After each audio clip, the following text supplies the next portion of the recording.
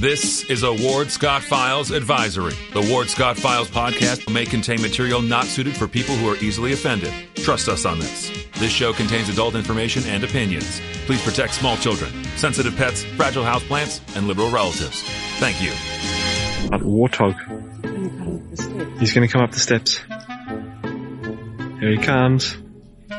Oh my goodness, and he's huge. Hello, boy. Wonder if we can pet him. Hi, boy. Can we touch him? No, don't. Help me! Help! Help! Good morning, Professor Ward Scott here in the Manly Warthog Man Cave by golly in the piney woods of north central Florida in God's country. On a little bit of a nippy morning. Here are we, 54 degrees. That's warm up north. A little nippy here, but we're enjoying a beautiful fall day here in God's country, in and around here, the Man Cave. We're in the Mellon Law Studio. Mellon Law is the only official law firm partner of the University of Florida Fighting Gators. We're going to fight Arkansas at noon tomorrow in the swamp. And, of course, we're protected 24/7, 365 by crime prevention, the best you can get. Locally owned, locally managed. That's the way to fly. Well, we are expecting to come have a conversation in a moment with a very busy man who's actually working us into his schedule this morning as he sees patients. I mean, it's really, I think it may be the first time for us with Dr. Richard Kube, who's the CEO and founder of the Prairie Spine and Pain Institute. And that is in Peoria, Illinois. This business of being in business in the medical profession is more and more difficult to find yourself independent from the whole big hospital conglomeration corporation. And we're always wary. We've had Phil Kirpin on talking about this. We're always wary of drifting into, how shall we say it, state medicine. I was speaking with a lady yesterday who knows that world very, very well, has been to China. China has state medicine, if you will. You don't get any medical care on an individual basis. You are just out there, take a number. If you think it's bad at Walmart, wow. If you think it's bad somewhere else, we have to take a number, or you're put on indeterminable hold on a phone that eventually you're talking to somebody from some faraway country. You have not seen anything until you've seen state medicine. So hopefully we'll be able to connect here soon. And we are waiting on production to give me the eyesight. Today is normally our odds and ends. Friday. Patching through? Okay, I think Dr. Kube's coming through. Hello. Good morning. Good morning, Dr. Kube. How would you like for me to refer to you? Kube's fine, Doc Kube, Doc, whatever floats your boat, my friend. Well, Doc, let me give you the warm-up I said. We are very wary of standardized medical care, sponsored and owned by the state. We've had many discussions with many people from various walks of life, physicians, managers, whatnot, that see us drifting to that. I understand what you've done is counterpoint that by trying to open your own independent world, which it might be a good place to start, because I have a couple of stories I can share with you where one was successful and one was unsuccessful because of the ever trend toward corporate management ownership. God forbid we ever become China. So I'm all ears, Doc, to hear what you're doing and how you've been doing with it. Sure. Well, I guess we'll start there. I guess it's kind of a broad question, but so I'm a spine surgeon, orthopedic background, and early in my career, I felt that I really wanted to focus on spine care. I wasn't really able to do that in a large orthopedic group, so I kind of went out and did my own thing, and over time, really just kind of to maintain independence, built out my own facility and et cetera. And I think in my mind, I always have been a kind of principled individual and really don't take well to administrative types of folks trying to tell me how to practice medicine. And so it really was necessary for me to be independent as I am, because the things that you're talking about, we're a hell of a lot closer to China than what you might think. Now, China's pretty bad, but again, you know, we are further along the slide to that direction than I think most people would know, understand, realize, or even admit to, because of what the monopolization and consolidation of healthcare services has done in this country, whether it's big corporate or just the U.S. government. And it's going to be an increasing problem over time. And we are rapidly, I don't think so much China, but going towards the two-tier type of system that you would see in a lot of Europe. Well, I've had friends who are doctors in Europe who came here to get their work done because they couldn't get it done in Europe, where they actually work for the state system, if you will. They didn't choose to get their right. They didn't get their medical care where they work. Let's put it that way. How long have you been, so to speak, independent? If that's the right word, if that fits. How long have you been out Just there? About 15 years. 15 years. And you've been in practice Just how about long? February will make 15 years. And so you've been in practice how long? I started practice in 2006, but opened my own independent practice in 2009, Gotcha. February of 2009. Well, I'm sure you know a story I'm about to tell you. I have a friend who is now in his 80s and retired, I guess, but he didn't really want to retire. He was still seeing people, although he was no longer operating. He was an orthopedic surgeon. And his group, which he started, was finally got big and it got bought out. And when it got bought out, the people came to him and said, hey, you're only seeing 15 patients a day.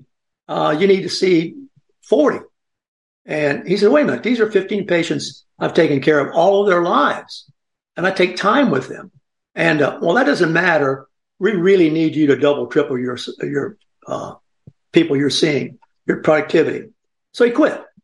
And unfortunately, we lost a guy who, although he is no longer operating, he was a great surgeon. He was great counsel. He was great, there for you to give you good advice. He'd seen practically everything, Doc. You know how it goes. Been in practice 50 years. He's seen practically everything. But they ran him out, basically. So now you go there and and I don't think the consumer really knows what's happened. And you bring up an interesting point. How would we know, sir, that this is happening? I guess that's a really good question. I think the way I try and handle it or describe it is, for whatever reason, and I think it's just narratives that have been passed over the years, whether it's intentional or just a byproduct, just the kind of word elements and everything we use just drive us into this stupor. Medicines are right, it's an entitlement, it's a what have you, and all these concepts. And so we create this thought and feeling that medicine is sort of this magical industry that doesn't operate and function according to the laws of economics, as would any and every other business, right? And I think people do play to emotions a lot. And that's not to say that medicine shouldn't be emotional. I mean, any doctor who's sitting there with a patient in front of them certainly has plenty of emotion invested in that. But I would say that in general, people don't think about those things in that way. So again, we're on a news station or a radio station or a podcast and what have you right now. Now, if you were the only broadcast worldwide, how differently would you be able to function? Right? I mean, you could do a lot of different things with your advertising that you don't do now. Your programming wouldn't have to be as snappy as it is now, because what alternative does the listener have, right?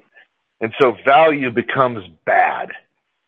And I think that's the challenge is that when we see these big hospital organizations, there's this thought that, oh, well, hey, they're really big. They're going to be able to find this, find that, catch this, catch that. You know, if large bureaucracies were the answer to everything, well, then we would want the government in the middle of everything. And government almost always gets it wrong, because we as a people who like consumerism and like to have the freedom of choice in our daily lives, there's no formula, there's no AI, there's nothing out there that could really do the microeconomic decision making that's required to get willing buyers and sellers together on that scale. And no two individuals are alike. And so, certainly a person is a lot more individualized than, say, a diaper or a car. And so when you're having to scale that, it's really impossible to provide any kind of meaningful personalized service if it's a large conglomerate. And it's not to say that some of the people in those conglomerates don't want to be able to provide the individualized service, but frankly, just like anything else, when you start to get bigger and bigger and bigger, just for them to be able to manage the processes, they are going to all move towards the one-size-fits-all, to the assembly line, so to speak. Ford doesn't create millions of custom cars. They create a certain number of very specific types of cars, but in large volume. And so that, I think, is people who really will need to learn to look at medicine no differently than they look at any other industry or business or service or otherwise, if they really want to start to understand how it functions, how it operates, and how we're encountering the problems that we are in the care delivery system. Because if you follow the money and follow general economic principles, it's really honestly not hard to figure out. Well, you mentioned a couple ideas here that I think are analogous. Let me talk a little bit about the podcasting world. What you're talking about, I think, fits an analogy for us in the podcasting or broadcasting world. The standardization of thought is what we're up against. We are monitored all the time. I'm a conservative talk show host. By that, I mean, I try to bring you the truth. I'm not bringing you an ideology, a truth at the expense of an ideology. We go where the story takes us. But we've been censored.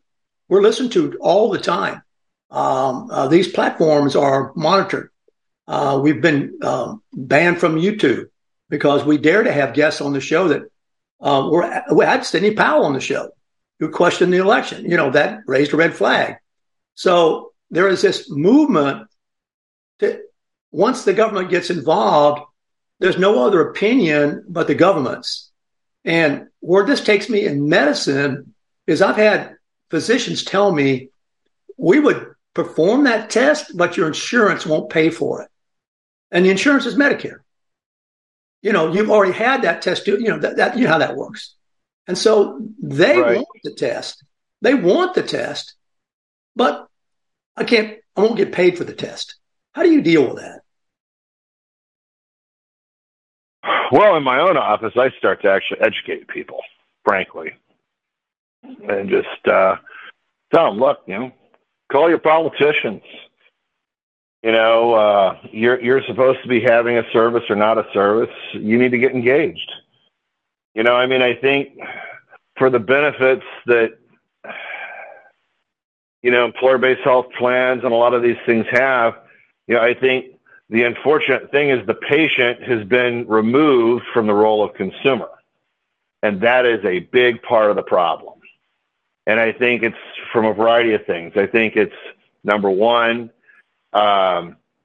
this push, through 90s and beyond, where, okay, we're going to try and have low co-pays, low deductibles.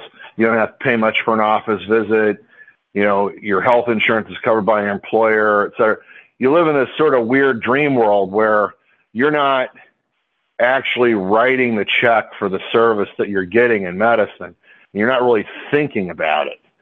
You know, you're basically, you've created a society of children who've all been handed a credit card and sent into the Toys R Us. Okay, so that created a problem of cost, because a lot of people, they just want stuff that they don't necessarily need either. Secondarily, they don't take care of themselves the way they maybe should. You know, if I was thinking about what my medical cost might be, perhaps I wouldn't smoke 3 packs of cigarettes a day. Or maybe I wouldn't have the second chocolate malt. Maybe I would eat a healthier, balanced meal. Perhaps I would exercise. So there are a lot of different choices that we make as individuals too, that aren't helpful in that arena. But I think you've removed the patient from the consumer standpoint, and so they're just not in the middle of it anymore. You're not a part of the decision-making process. And as that patient has been removed ever increasingly, now you have the hospital administrators, the algorithms, the whatevers. Those are all deciding what happens, when, where, how. And unfortunately, since you don't have the consumers asking the questions, nobody's really sitting there and bothering to ask, well, where are all the dollars going? And so right now you have a system where you're either going to have to start brooming an enormous amount of middlemen who are all with their hand in the cookie jar, you know, or you're going to have to start rationing care. And unfortunately, the average patient has surrendered their own responsibility and personal responsibility over to their insurance agent or their whoever, you know, and the same thing has happened to the physicians, where that autonomy has been taken from them, from the hospital administration. And now you have a system where all these middle people are ruling the roost, so to speak. And I'll give you an idea. So since the early 90s, we've seen an increase in healthcare providers by about 100%. We've got maybe twice as many as we had 25 years ago. Well, in the same amount of time, administration in healthcare has gone up 3,000%. Okay, there is not hardly a meaningful thing that any of those administrators do in the healthcare space that you could point to and say, oh yeah, that's really making a huge difference. But all of those people all get a paycheck.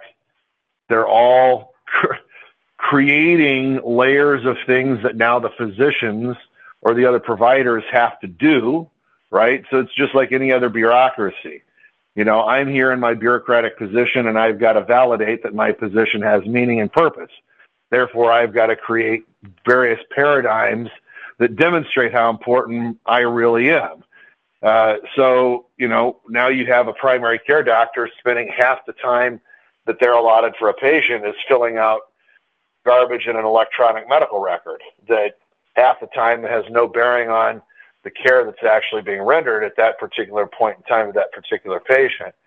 And so you have a lot of wasteful time, you know, that's being generated to, you know, I guess, serve whatever actuarial science parameters that the payers and et cetera want. But, you know, you have a lot of people who are making a lot of money in medicine who aren't really providing any service. And that's causing a lot of the costs that we're dealing with, and et cetera. You know, you have another reference to an analogy that I thought might be helpful for the listeners here and viewers to maybe get something from. The motor car industry. The electric vehicle is going to fall flat on its face. We've been talking about the fact that we don't want it. Here in the rural country where I am with 2 tractors, cattle, I can't run a tractor on electric battery. Okay? I've got to have diesel. It's already been messed with enough by the environmental controls that diesel is not what diesel used to be. But, you know, all of a sudden, the motor car industry has realized, hey, nobody wants these electric vehicles. This is all over the Wall Street Journal and everything right now. And yet, who's going to pick up the tab? Well, the consumer picked up the tab for the government being in cahoots with the automobile people. And now the consumer the taxpayer is going to pick up the tab for that thing flopping. And isn't it true that AARP and United Healthcare, you talk about us being able as customers to get through to the government when those lobbyists are getting in line in front of us?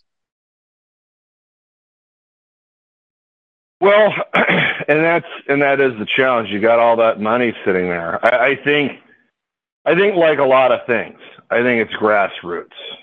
I think ultimately becomes the answer. I mean, that's how all, revolutions start. And if we're going to say, hey, we would like to have a healthcare revolution, so to speak, and change the status quo, I think there is some space and area where there is hope. I think one of those areas is direct primary care. I think that more and more people are learning about that. I think more and more measures are being pushed to allow the different tax credits and other things that people use for the health savings accounts, et cetera, that people can apply those to their direct primary care and have better access to that. So I think over time, that will improve. But I think that is in my mind. I mean, I'm a specialty provider, and obviously, that's what I think about on a daily basis. But we've got to reestablish the quarterback in the healthcare chain, so to speak, as an independent person who works for the patient, right? So when you go to the hospital, or you go to a hospital employed primary care doctor, that person may be a great person. In fact, I'd say by and large, they all are. But knowing a lot of providers who work for hospitals, they're miserable. And a lot of them are miserable because they have a certain number of patients they've got to have on your panel, just like this orthopedic gentleman that you described. They've got a certain number that they've got to see. They've got to put these patients through in a certain time frame. And so if you've got to see a patient every 10 to 15 minutes, and it takes on average 7 to 8 minutes to deal with the paperwork associated with that patient, what kind of deep dive can you do as a doctor when you have 6 minutes for a patient? What can you do, really? I mean, think about how long it takes for a patient to describe and express the symptoms that they're having. And, are you still taking this medicine? How often? What symptoms are you having from any side effects, et cetera? So you don't have the ability for that doctor to manage complex diabetes anymore. That's now a referral to endocrinology or some metabolic clinic. Same thing goes for pain. I see it all the time. Patient has back pain. They did this or that over the weekend. Here's some Vicodin. Come back in a month if it's not any better. Oh, it's not better. Then they show up in my office. Now already on Vicodin for God knows why, but they're on it because that's the easy button for that primary doctor. They don't have time to dig into that and say, well, you don't have to be an orthopedic surgeon or a spine surgeon to figure out whether or not this is likely just a sprain strain of your back versus, okay, there's signs and symptoms of a neurologic compression, and now maybe you have a disc herniation and you need an MRI. I mean, those aren't super high-level thought processes. And so we're blowing right by that. So your primary doctor has no ability to control those things. And so you end up seeing far more sick care than actual health care, where you're chasing your tail trying to keep up with the problems that have been allowed to get out of control. And I think we've got to have that person, because without that person, all of these primary care offices are getting bought up. As those get bought up, those owned primary care offices also control all the referrals for all the specialists. So now the specialists have to play ball as well, or they get no referrals and they are essentially run out of business by the hospital systems. That happens all the time, and unapologetically so. Almost everybody I know, who has an independent facility. I mean, they've been flat out told by hospital administrators, we're going to try and run you out of business if we can. And they just don't even mix words. They tell you that their mission in life is to see that you go away, you know? And so this is how that system and that really works. And I think people have to start seeing this industry just like any other industry, where you have people there are a lot of people who are going to be cutthroat about the money and the dollars. And the reality is, if you're doing a good job, you don't have to be that way, you know, but just like any people are going to always be people, and you can't take the person out of the industry. They're still always going to be there. You have a very good friend who has a story very similar to the one you were talking about. He was on the hospital staff, but he also opened his own clinic, if you will, which became very profitable, bigger. He hired doctors. He worked there some. It was in the ear, nose, and throat. And the hospital people said, hey, listen, you can't have it both ways. You can't be on the staff here and run that business over there because you're taking people from us. And eventually, what we lost him as a doctor. He sold the business that he built up very successfully, and he quit the staff. And here he is in the prime of his life, medically. I mean, he's not even 60 yet, and we're not using him. There's nobody who can consult with him. Nobody who can learn from him. And we spent all this money training him and all those years of putting him through, you know, real difficult disciplines. Right. It's very frustrating, Doc. I mean, you know, we got a stake in this too, as the people who are educating the people. And that's a whole nother story. We have a medical school. We have a big teaching hospital here, Shands, and then we have a private hospital, North Florida Hospital Corporation of America runs that. Let me just give you a little bit of a story. So many of my friends are doctors, by the way. I'm 81, by the way, Doc, so you know where I am now. I'm in the twilight of my golden years, right? And to get to see to get an MRI at the big teaching hospital here, 2 months, right? Because right. It is seeing, by the way, since it's a teaching hospital, all the indigent care. And there's a whole story that's bothering me I want to get into a little bit. If you'll hang with us a little bit, we got to take a break for the weather at the bottom of the hour. But listen, fascinating subject. I've got a chat line going here. As I see their questions, I'll pass them along to you. Talking about Dr. Richard Kube, who is working us into his busy schedule. Greatly appreciated. Any questions you want me to send along to him, please give me in the chat line. And I'm old enough, I think I just revealed, to have my share of stories for the doc that are quite interesting and have lots of friends in the medical business. So profession. I want to hit that MRI thing when we come back, because that is a clear and obvious one that we've got going on too. Oh yeah. Big time. All right. We're going to be right back, and we have Ward's weather report in just a moment and be back with our guest. Stay tuned. Although the owner of Lewis Oil Company maintains she is 29, Lewis Oil turns 60 years old in June. Chevron would like to recognize the North Florida second-generation family-owned business, celebrating its growth and staying power. Lewis Oil Company maintains significant on-hand supplies, strategically located fuel depots, a delivery fleet, on-site service, fuel card locks, and convenience stores. Lewis Oil Company understands its responsibility in the local economy by providing service and delivery on demand and in crisis. As a first responder for 18 Florida counties and the Southeast from Texas to Virginia, we are proud of this rare accomplishment. Lewis Oil delivers. Thursday, November the 16th, come celebrate the release of our Spurrier's Gridiron Grill Lugo's Risky Rum. This exclusive release features a special spread of our farm-to-table food, rum cocktails, raffles, and a meet and greet with me. Each ticket includes a bottle of Spurrier's Single Barrel Select Risky Rum. And I'll sign the bottle if you'd like. So get your ticket before they sell out at Spurriers.com. This is Ward Scott, and I want to thank all our sponsors who keep the show going and pay the bills.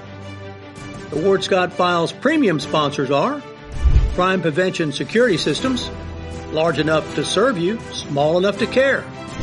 Meldon Law, the only official injury partner of the Florida Gators. The Ward Scott Files gold sponsors are Lewis Oil Company, Shoot GTR, On the Spot Dry Cleaners, R&R Construction, and Style Cuts. If you are interested in promoting your business on the show, you can visit our website, www.wardscottfiles.com, and click on the Advertise Here banner on the right side of the page, or call my friend Freddie at 352-284-3733. Again, thank you to all the great businesses that support the Ward Scott Files. And remember, if you like the show, thank our sponsors and support the businesses that support us. What you just said is one of the most insanely idiotic things I have ever heard. Everyone in this room is now dumber for having listened to it. May God have mercy on your soul. Or that very much surprises me that you've never been tased. You can't handle the truth. All these poop. A warthog. He's going to come up the steps. Here he comes. Oh my goodness, and he's huge. Hello, boy. Wonder if we can pet him. Hi, boy. Can we touch him? No, don't. Help me! Help! Help!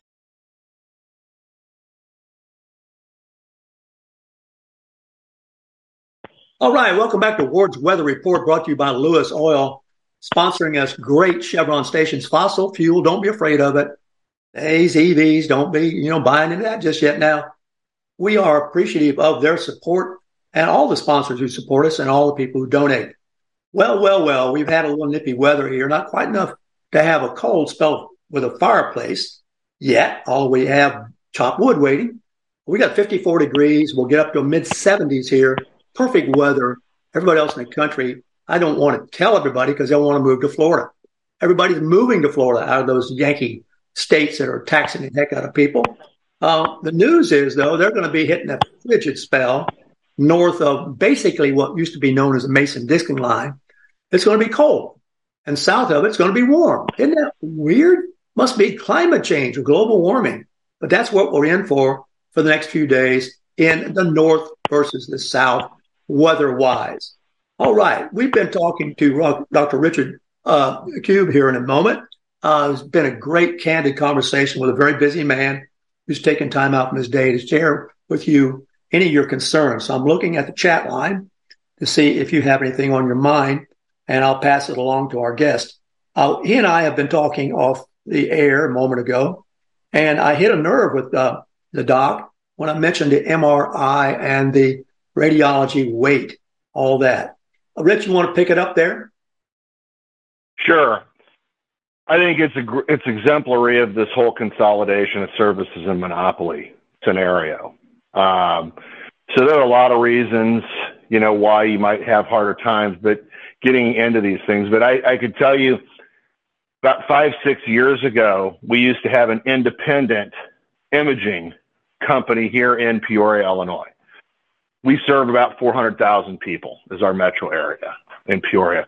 It's a couple big hospital systems, 4 large hospitals, plus all the other clinics and et cetera. But when Peoria Open Imaging was independent and open, I can get same week MRIs all the time. Got them for my patients frequently, all the time. Never an issue. That facility was bought out by one of the hospital systems, and overnight the wait went to 2 to 3 weeks. And now it's a month, sometimes 2 months to get an MRI. Now, that isn't always a big issue, but I could tell you, I had a snowmobile accident several years back, and I had a complete rotator cuff tear. So the long-term outcomes of a rotator cuff tear vary. In a massive tear like I had, it's different whether or not you get fixed in the first 2 weeks or later than that. And so your odds of a failure go up. Well, as a spine surgeon, I'm swinging a 2-pound mallet overhead all the time in the operating room. And so if I had to wait 2 months for that MRI, I could tell you that the tendon at that time would have been retracted enough that it would have possibly been inoperable. Okay. Or I'd be looking at a shoulder replacement, which in my line of work would have made me permanently totally disabled from doing spine surgery as about a 45-year-old guy, and so this consolidation is creating a variety of problems, part of it being that. But again, Independent Imaging Center in Bloomington, about 45 minutes from here, they got about 150, 200,000 people in their community. If I needed an MRI, I might be able to get one this afternoon, or for sure Monday or Tuesday next week or something like that. Same thing in Springfield. And so we really need to be supporting the independent imaging centers, surgeons, physicians, facilities. If you as a consumer want to maintain choice, real active role in your health care and a real option, you've got to have the independent providers, because when somebody comes to my office, my customer is the guy standing in front of me or the gal standing in front of me or sitting in my exam room with me. That's my customer. If I work for the hospital, that patient isn't my customer, because that patient is sent to me by the myriad of primary care doctors that the hospital owns and tells they must send their patients to me. I don't have to earn that referral. I get that referral because I happen to be in that hospital system. So my dynamic is now different. And now my customer is the hospital administrator, because I need to keep the hospital administrator happy so that that hospital administrator keeps the faucet on with all those primary care doctors that he or she owns to be able to keep sending those referrals to me so that I can keep seeing patients and getting more patients. And so you can see how that really changes the dynamic in healthcare when you have those different motives. If I don't provide a good product, nobody comes through my front door, I'm out of business. So I have to be focused on the patient, and that's not the dynamic you see.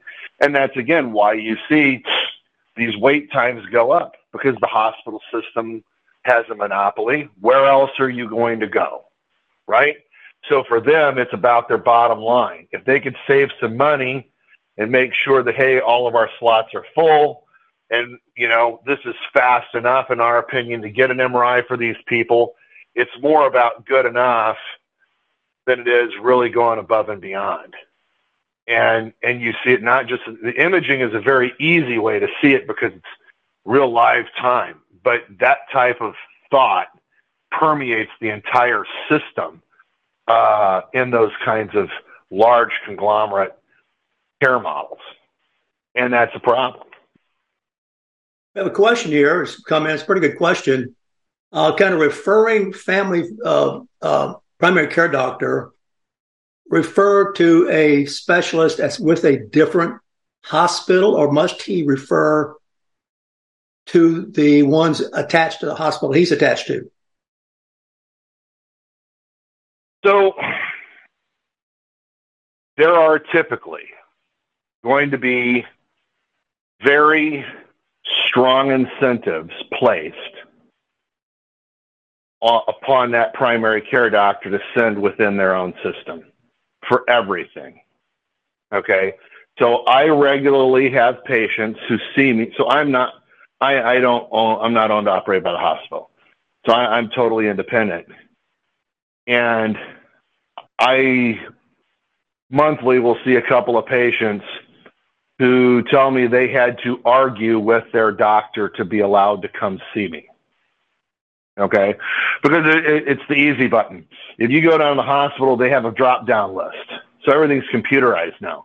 So your primary care doctor hits a button, list drops down. Hey, guess what?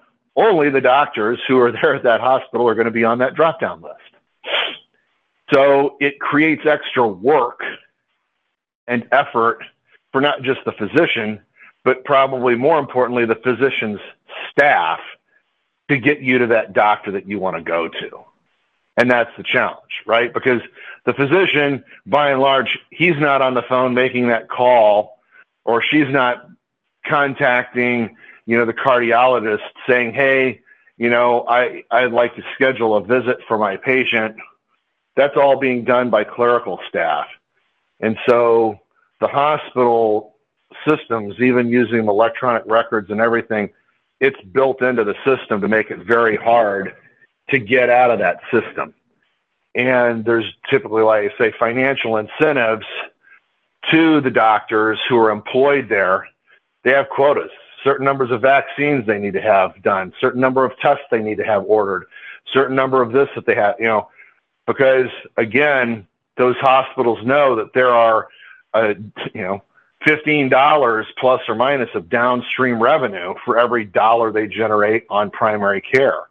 And that's where they're making their money. They're trying to churn that system to generate those secondary dollars. So yeah, you're going to have to be an informed consumer, and you're going to have to ask and in some cases demand to see who you want to see, and hope that your insurance will allow you to see somebody on your own that doesn't require a certain network or otherwise. We've got a couple of good follow-up questions on that. The hospitals have been increasingly staffed by hospitalists. And right. I'm sure you're familiar with that. They don't know you. Correct. They know the computer. The hospitalist that was there in the morning entered his analysis of the patient, and he goes home or goes wherever he goes at the end of the work day. It's just a work day. Hospitalist in the evening comes in, reads that. Is reading all the care basically is the concern this question has off the computer without talking to the human being much. And that's a term we've got more and more of, do we not? Hospitalist. That can't be good. I mean, I don't think, or it's antithetical to the notion that my friend had who quit. I've been doctoring these people for 50 years. I know everything about them, Well, we don't care about that. You got to produce twice as many. So sure. I have mixed thoughts on it. I think in some ways the hospitalist system, I think there's needs and benefits to that. And I think some of it's just because of the system we're in, right? So if I'm sitting at a giant facility, here in Peoria, the odds are half the patients that I might have. So I, as a spine surgeon, I've got patients in about 13 or 14 states. Okay. So if I have a patient, I operate on them downtown, guess what? Their primary care doctor in Colorado is not going to be seeing them pre and post-op downtown here in Peoria. They don't even have a medical license to even practice in Illinois. So I would need, in that case, some kind of quarterback for the medical issues that could be encountered in that patient. Okay. Now, so that I think is necessary. But on the flip side, the other thing is you got to talk to the patient. I think also the way that the margins are driven, you don't have those real true handoffs. And so you don't have the continuity of care that you used to. And just like anything, there's a lot more problems that can happen in a 4x1 relay on a track than just the guy running a 400-meter dash, right? Every baton pass is a potential catastrophe that could occur, and those communications aren't 100%, and those communications don't provide all of that personal history and knowledge of that patient. So you do lose some things. So you're kind of trying to walk that happy medium in that scenario. So I think there are needs to have the hospitalist, but at the same time, if you happen to have your primary care doctor around and on staff and otherwise, it would make total sense for them to manage the things for you while in the hospital. But I think by nature of the beast, when the hospital owns all the primary care doctors and all the hospitalists, it's much more efficient for them to pay somebody to plant in the clinic and see patients in the clinic all day long, and then plant a different individual in the hospital to see all the hospital patients all day long, rather than have somebody who has to come in and round and then go here and then go there and go otherwise, right? So, you know, the hospital is driving a lot of that silo type of format because it fits the business model for better margins and profitability. We always get this question too. Might as well give it to you as well. Has Obamacare helped or hurt? Or is it a mixed bag? Hurt? Can you? It's hurt. I think, you know, everybody able to keep their doctor? Was everybody able to keep their doctor? No. Did healthcare costs go down? No.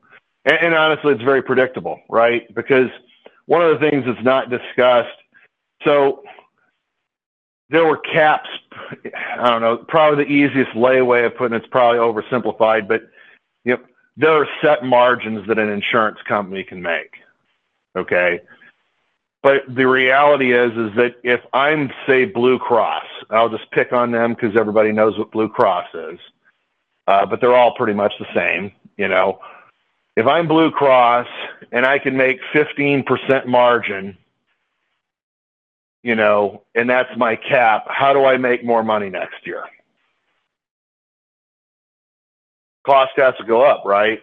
I mean, if I'm making 15% of $1 million this year as a company and I took home $150,000 and I want to take home $200,000 next year for my own self or to grow my business or make it larger, appease the shareholders, the only way to do that is to make the cost go up, right?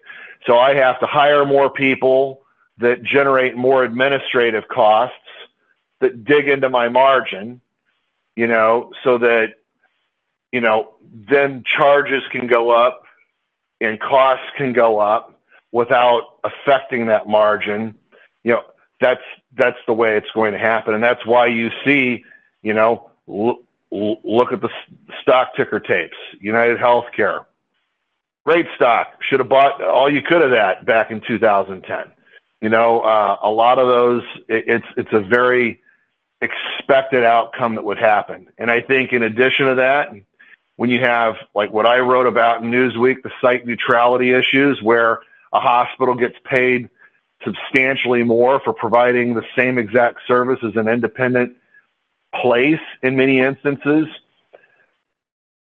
it's a very skewed market dynamic, you know, and so now it puts market forces that allow the hospital to consolidate those things more. And as it consolidates, the costs are going to go up. Costs always go up in a monopoly. Value goes down in a monopoly system. You know, and there's a lot of, you know, and again, a hospital does provide a lot of different services and they are very complex, but that's why they have a lot of complex things they're able to bill and collect for. You know, if you had to go buy Coke this afternoon and you're going to buy a case of Coke, 24 cans, are you going to go visit Walmart or are you going to go to a vending machine? Where are you going to get the best price for your Coke? Well, Walmart could provide the Coke to you for cheaper, right? Why is medicine the only magical place where supposedly it's more expensive to provide the care in a giant hospital setting that has all the advantages of economy of scale, just like Walmart would? I mean, Walmart doesn't just sell Coke. They sell all kinds of different soda. They sell shirts. They sell tires. They sell, you know, produce. They sell, you know, whatever. They have a whole variety of services, but yet they're able to provide that Coke a hell of a lot cheaper per can than a vending machine. And the only damn thing in the vending machine is Coke. So again, it's the economy of scale, and we're removing that, those choices, and Obamacare is pushing a lot of those market forces to consolidate. Because again, I think personally, government likes government, and it's a lot easier for the government to control 5 or 6 different groups than it is 5 million different groups. So the more consolidation there is, the more ability that there is for the governmental agencies and and powers that be to keep everybody kind of in line and keep everybody sort of on the same page. And I mean, that's just human nature. Got a couple of interesting takeoffs on this. I've never seen this. Is there any country that's doing it right? I don't know of any, but are we the last to try to do it? You know, where are we in this whole continuum? If you have any perspective on that. I mean, realistically, we're still the best place to get care, and you'll see a lot of things touted, you know, and people like to throw a lot of numbers. I mean, you know, as somebody who still edits journals, and you make statistics kind of look how you want a lot of times. But what I would say is you've got to really look at the full burden amount of the data. You know, there's nobody flying from here to Canada to get their knee done. Right. Okay. Doesn't happen. People do come from Canada. I mean, there are whole business models built on medical tourism to the United States. So the only time we have people that I'm aware of in any kind of numbers of any kind leaving the United States to go somewhere else for care, it's usually for some type of treatment that is held up at the FDA and is available maybe in Europe or in the Caribbean or somewhere where you might be able to get treatment there that you can't get elsewhere. Great example. When I was a young kid, my mom had cancer. We did go down out of country to get, you know, an immune augmentation therapy for her cancer, right? I mean, anybody who's around cancer now knows that, you know, we're using the immune system in so many different ways to battle cancers. Yet, when my mom was ill with cancer 30-some years ago, if you were going to talk about doing something to the immune system, you were a lunatic and a quack and run out of the country, more or less. So those are the situations where you have maybe people leaving the country. But, you know, we as Americans, you know, the challenge is how we are doing and how we're dealing with the care. We don't spend a lot of time with primary care, right? So, again, we're doing sick care, not well care and health care. And that's why a lot of, you know, our outcomes may be worse. People talk about, you know, infant mortality rates, or people talk about, you know, our life expectancies. I don't know, get in an airplane and go over to Europe. You know, I would say if you took the average American and dropped them in the middle of Germany, they would be one of the fattest 2% people in the market square that they're standing. And that's just reality. So I think within a year or two, Colorado is the only state left, I think, but in a year or two, Colorado also will fall where the average person in the United States in every state is obese.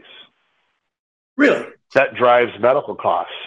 Obesity drives diabetes is one of the most expensive things that we deal with, drives a whole myriad of diseases, a lot of cardiovascular disease. You know, I mean, frankly, the U.S. system is very good, and it's good in spite of how bad we are to ourselves with the habits and behaviors that we have. You know, you can't ask somebody who's 100 pounds overweight to get the same long-term, you know, how's that person going to live to 80 like the guy who's fit in Finland is living to 80? You know, I mean, we saw it during COVID, or I certainly did. COVID, the stores were empty, right? Not in the produce section. I didn't have any problem finding broccoli and beets and, you know, asparagus and things like that. But, you know, it looked like locusts hit the frozen food section. But that's how we are, you know. And so a lot of that, if you take those kind of components out and try and normalize, I think you would find that our care is still pretty amazing, and you still have a lot of choice in what you can have done, what you can't have done. I think the challenges are just the market forces that we're allowing to permeate the system are driving a lot of unnecessary cost that doesn't have to happen. I can tell you, if you go downtown to the hospital, you're going to pay $200,000 for a spine fusion that you can get at my facility for $38,000. Same damn procedure. And I've been doing outpatient spine now for over 10 years. And there's still nobody here in town doing a meaningful amount of it because, you know, there's no there's nothing pushing them to do that at the hospital. There's nobody else here in town really doing it. We've got probably 10 spine surgeons, but why aren't they doing it? Well, because the hospital wants you to stay in the hospital for 2 or 3 days because that's how they get paid more. So, but at the end of the day, the business who's self-funded, self-insured, paying for John Doe or Mary Smith to have that back fusion, they just spent that money out of their business to get that fusion paid for. And what did they get for it? No real value, right? I mean, they just overspent by $160,000. So that comes out of their bottom line. It adds to what they're going to have to pay their stop loss carrier. It drives all the costs. And that's why you see, year on after year, 8, 9, 10% increases in healthcare premiums for all these employers and their employees. So we could eliminate, if we could, again, bring free market principles in and, again, quarterback things with direct primary care and free market thinking people, we can cut a lot of the cost and actually provide even more care while doing it. And that, I think, is the answer long term. Because, again, when you centralize things, there's no central planner who's ever going to be smart enough to figure out how to allocate those resources appropriately. And that central planner is always going to have the bias of their own personal secondary gain. Well, it's been wonderful talking to you. We're just about out of time, Doc. And sure. Certainly sometime maybe we'll have you back. I hope I kept you going with some good questions. Yeah, absolutely. And the chat questions and stuff online, those are always good because it's always interesting to know what people are thinking about out there. Certainly I come on the line, I think about this stuff all day, every day. And, as you can probably tell, I've got a pretty big soapbox that I stand on, but it's really frustrating when you see how it's changed where, and I'm not alone in this, where when I was going through medical school, everybody around me, I was the first person to go to college in my family, so I was a little different, but, you second, third generation physicians all over the place. I told my kids that I wouldn't pay for medical school if they wanted to go because they should stay out of medicine. I know. I hear that. That's where we are in 25 to 30 years, right? Because, I happen to be doing what I'm doing. I'm independent. But honestly, if I had to start my practice tomorrow with the regulation currently in place, I couldn't do it. And to just be frank, my soul is worth too much to throw in with these large hospital systems. Won't do it. And so that's really what's driven me to give the narrative that I have to my kids. And so I've got, one going into business, one going into law, one going into engineering, none going into medicine. And that is by design. Maybe one of them would have decided to do it, maybe one wouldn't. But when you got dad telling you from the time you could understand English, don't do it. At what point is that my idea versus your own idea, right? Right. So, and that's part of the challenge that we're encountering. Physician burnout's real. Suicide rates for physicians are higher than any other subset of the population in the professional world, and a lot of it is that people are conflicted with what they know they should be morally doing and be able to do for their patients, and what they're being told they have to do. And that is a big problem. Well, that's a great way. They're being told they have to choose between the livelihood of their family and doing the right thing. And that is a challenge. That is a challenge. Most people aren't going to have the ability or the moral fortitude to, I hear you. To do the moral thing. And that's not me sitting on some kind of high horse. That's why, you've got a half a dozen, canonized saints born in the United States, but we've got a couple million millionaires, right? It's just human nature. Not trying to be overly critical of these people. I understand exactly where they're coming from. And these are incredibly hard choices that, frankly, they shouldn't have to make. You know, well, and that's why you see the burnout. That's a great way to conclude. A good summation. We're out of time. Certainly enjoyed it. We'll send along a link. Likewise. To you. And have a great day, Doc. Take care. You as well. Bye-bye. Bye-bye.